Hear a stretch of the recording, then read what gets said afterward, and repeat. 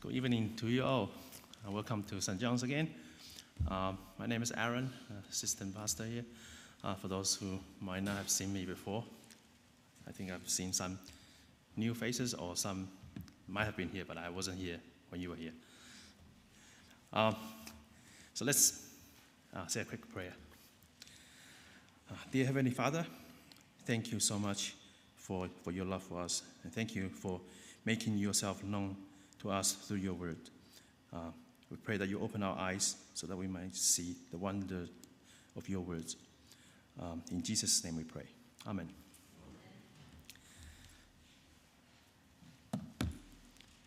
Does anyone enjoy traveling? In particular, flying. I used to love flying on the airplanes when I was younger. I used to. Especially long-haul flights. The longer the flight, the better. And if you can time it well, a 12-hour flight, you could possibly fit 6 films over that 12-hour journey. My record was squeezing 9.5 films over a 23-hour flight from New Zealand to England. The reason that was half there is because I didn't time it properly, so it got cut short. But after I got on my friend's microlight 4 years ago, it all changed.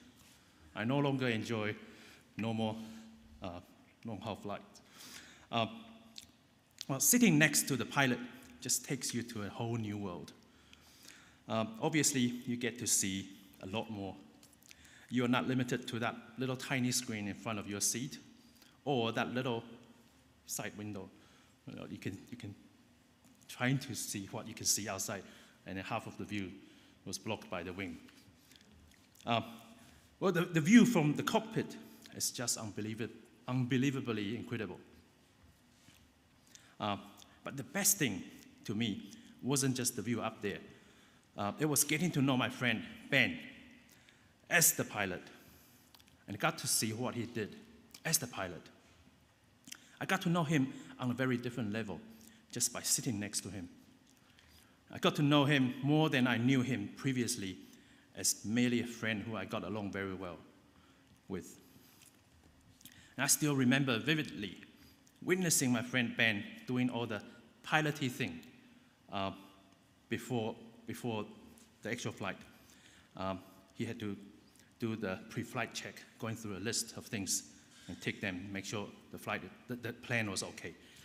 And then he would radio the control tower for the weather condition and requesting permission for departure, etc.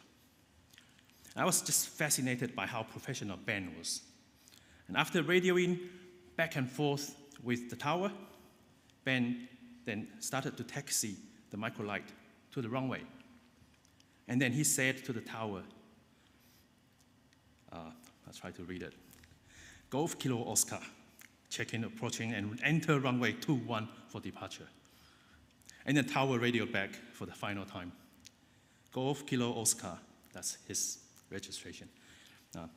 You are cleared for takeoff. Ben gave me a big smile, and then he radioed back. Golf Kilo Oscar, rolling to 1. And Ben looked and sounded so professional. I just knew I could count on him for a pleasant and a safe journey to wherever he was taking me to. I didn't even know where he was flying to. And then before I knew it, I was in the air with Ben. As Dan had already reminded us of what we learned from last week, may I encourage those who weren't here last week to catch up and listen to Tom's sermon in your own time, so that you won't be missing out. And then if you listen to the sermon, you will know what I mean by missing out. I'll leave that to you. And thank you, Dan, for reading verses 13 and 14 at the beginning of this service. We were told that if you have your Bible open, you could peek over to verse 13 and 14. We were told that it was in Jesus we have redemption. And it was in him our sins are forgiven. It was God who has rescued us and has brought us into the kingdom of his beloved Son. And that word, bring, in verse 13, in past tense, brought, in our NIV Bible, means to transfer or to transport from one place to the other. So God has transferred us to his kingdom. And I couldn't help but to imagine and then draw that connection of flying an airplane. We are on a private jet to our heavenly home. And Jesus is our pilot, captain, who flies the jet, who brings us to his kingdom. And bear in mind that this is a letter that Paul wrote to the Colossian believers to help them deal with people who are telling them they need more than Jesus. So here, Paul's helping us to see who Jesus is, what he's like, and how we can know he's indeed the only qualified pilot captain who could take us home to his kingdom. So firstly, Jesus is God. Verse 15, the Son is the image of the invisible God, the firstborn over all creation. Now, Paul has jam-packed lots and lots of juicy and meaty details and contents in just a few verses. But he started with this one, and saying that the Son is the image of the invisible God, the firstborn over all creation. And this verse is one of the biggest ones where the cults got it wrong. They've misinterpreted this verse. And instead of looking at the context and chewing on what the context say about Jesus, they took this verse ultra literally and say, look, Jesus is the image of God. Just like Adam and Eve, who were made in the image of God. And since Jesus was the firstborn, it must mean that he's also created. And so therefore, Jesus is the first being which God created. And Paul's emphasis here, on the other hand, was on the deity of Christ, the equality of Christ with the original invisible God. And although he took on human form, he was the exact nature of his Father. So seeing the visible Jesus equals seeing God, the Father, the invisible. And the word firstborn here in verse 15 and in verse 18. And notice that it isn't first created, but it was firstborn. And in the culture at the time, firstborn does not necessarily mean first child born. Instead, it usually signifies priority. So firstborn referred not to birth order, but to rank. Firstborn was often used as the title to express status. And I think one of the reasons why the word firstborn was used is because if you read on over the next few verses, the firstborn has the right to leadership in the household. And verse 18 tells us that Jesus is the head of the body, the church, his house. And the firstborn has the right to inheritance and possession. So you see, Jesus, the firstborn, was not created, but has always existed in the eternity past. So this whole thing is really hard to grasp, but I'll try to say it more and see if you could get what I'm saying. Verse 16, in him all things were created. All things have been created through him and for him, including things in heaven and on earth, visible and invisible. So, but with what the cults believe, there's a problem right there. And if we were to take on the wrong view, the cult's view, with a wrong logic, like them, then you see, if Jesus indeed created all things, including the invisible things, Back to verse 15. Paul says, God is invisible. So does that mean, dare I say, God was created by Jesus? Because God was invisible. It doesn't make sense, does it? Nor would it make sense if Jesus was first created. Because if Jesus was created, then verse 17 wouldn't make sense. If he was first created, then he obviously wasn't before all things. So Paul is very logical in his thinking to help us think logically. Back to verse 16. All things have been created through him and for him. And you're all familiar with what the Bible says about the creation account in Genesis chapter 1. How did God create the world? Anyone brave enough to shout out the answer? Speaking, thanks. That's right. I was going to say, did he wave a wand and go pew, pew, pew, and create the world? But no, he spoke, and the world came to be. Maudie read for us from Luke chapter 8. Jesus spoke, and the wind and the waves calmed down immediately. The disciples were amazed. Who is this? He commands even the winds and the water, and they obeyed him. As God became man, Jesus demonstrated that power. He has absolute power over his own creation. So we must conclude that Jesus is God himself. But what's more amazing about that is that Jesus' own will, and it was his own will to take on the visible human form, to become 100% human. And then through his human form, when he died on the cross, and later raised from the dead, verse 18, to prove that he's the firstborn from among the dead, to demonstrate that he has power over death, so that we could truly say, in everything, he has supremacy.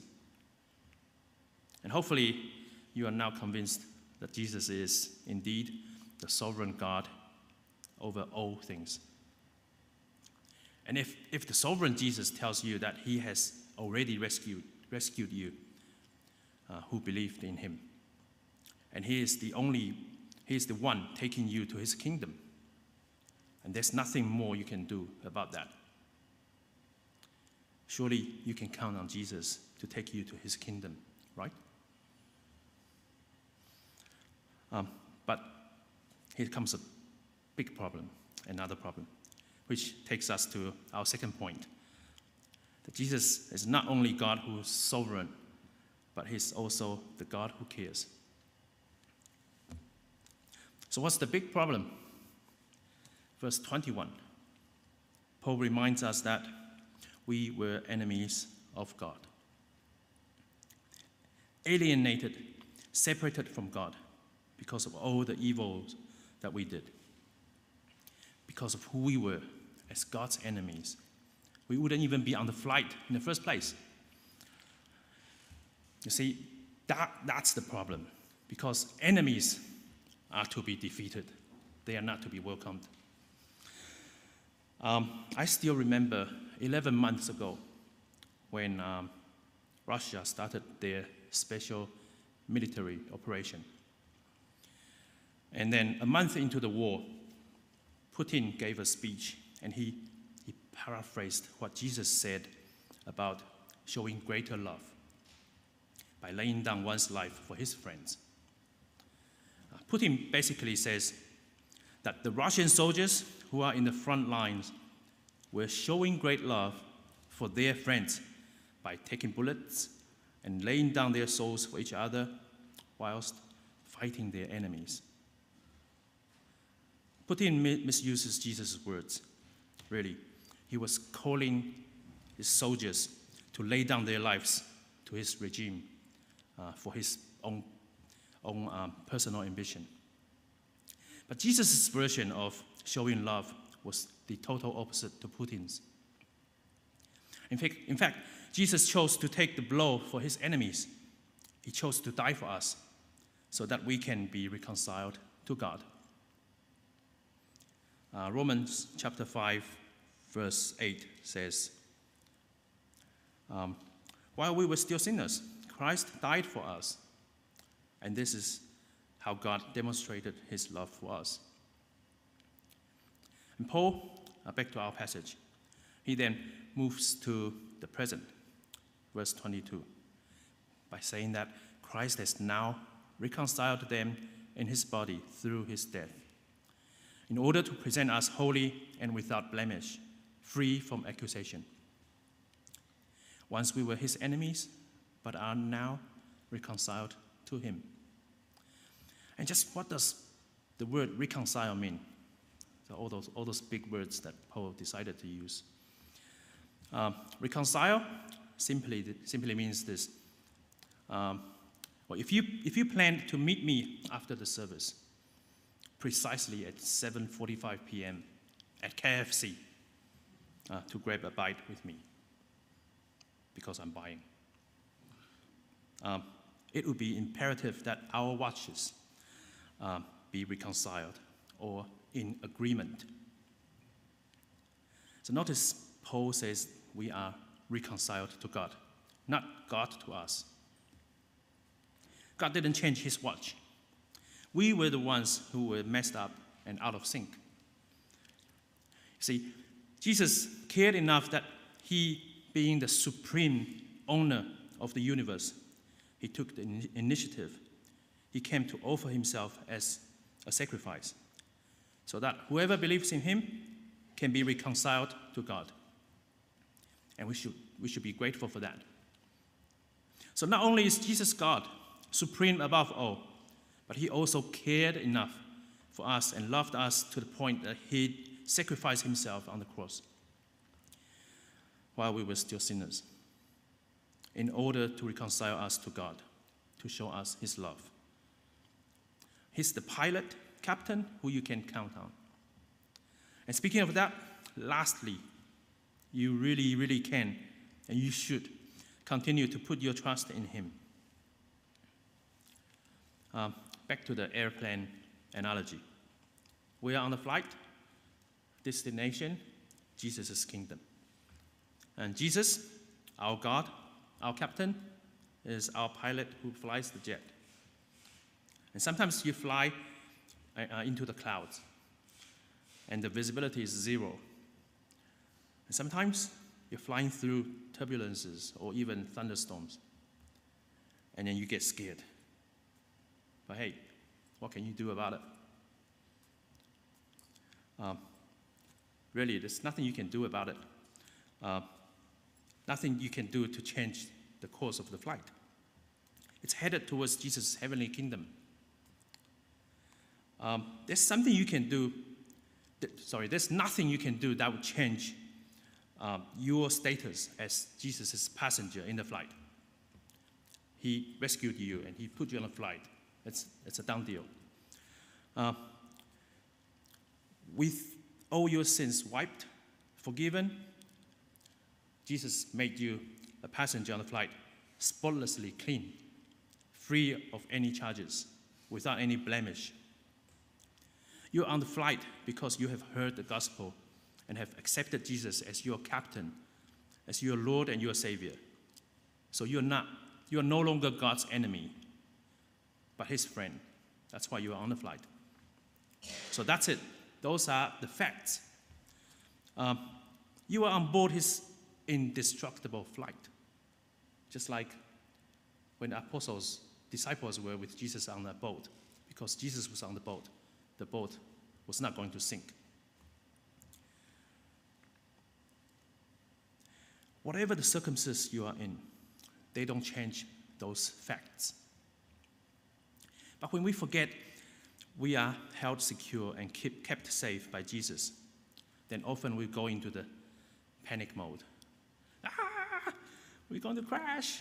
We're going to die. I wish I can do a better cry voice. Anyways, when we lose sight of the unchanging facts, that's when things go wrong. Frustrations, emptiness, lack of peace or purpose, missing out on God's best for us. These are just part of what we experience when we try to be master of our life.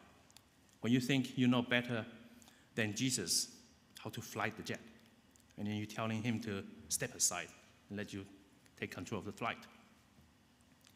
Remember, there's nothing you can do to change who Jesus is. There's nothing you can do to change what he has done for you.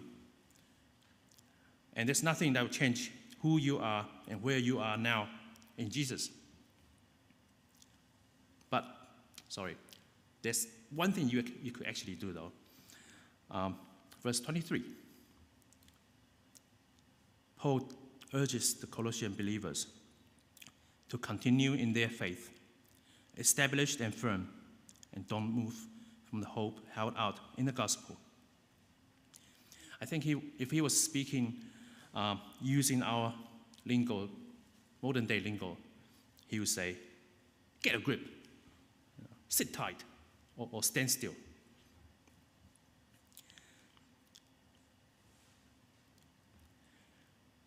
I think Jesus was telling us just to sit tight and continue to remember who he is and believe what he says. Remember who he is and what he has done for us that reconciled us to God. Hold on to his words and believe. This shows that we have faith in him. Unlike the commercial jets that you usually fly in, the plane you are on with Jesus has an open cockpit. You have constant access to your pilot, Captain Jesus. You're free to go to his cockpit. And you really can look at him, fix your eyes on him, and you get to see how he flies the jet. You can chat with him and get to know him through prayer and hearing his word in the Bible. That's what it means to continue in your faith. Remember, Jesus is the pilot. The one who's supreme above all is in control. The one who loves and cares for you is the one taking you to his kingdom. And that means you can and should place your faith in the trustworthiness of the aircraft. That's his word. And in Jesus himself, the pilot who flies it. Our feelings of confidence or fear will never affect the ability of the jet to transport us, though they do affect how much we enjoy the trip. So in the same way, we as Christians do not depend on feelings or emotions, but we continue in our faith by placing our trust in the trustworthiness of God and the promises of his word. That's why Paul concluded this section by telling the Colossian believers that his role as a servant of the gospel was indeed to preach what's being preached. You see, the bottom line is Paul wanted the believers to know that if Jesus is not Lord of everything, then he is the Lord of nothing. But since Jesus is God and he cares, then therefore we really can count on him. Sit tight or stand still and continue in our faith. Let us pray.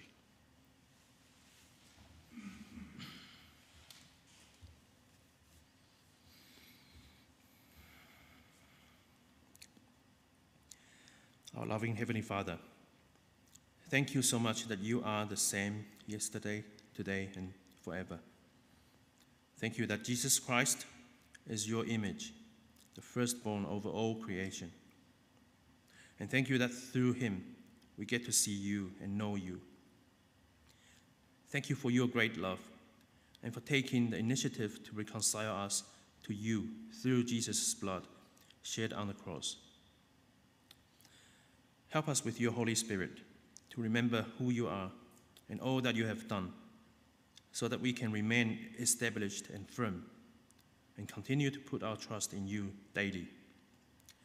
In Jesus' sovereign name we pray. Amen.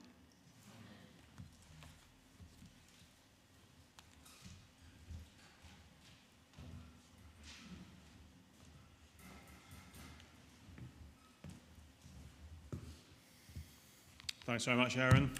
So we're going to come to the Lord's table, and we're going to remember Jesus' death that has brought those who trust in him into that kingdom that we heard about in Colossians. That because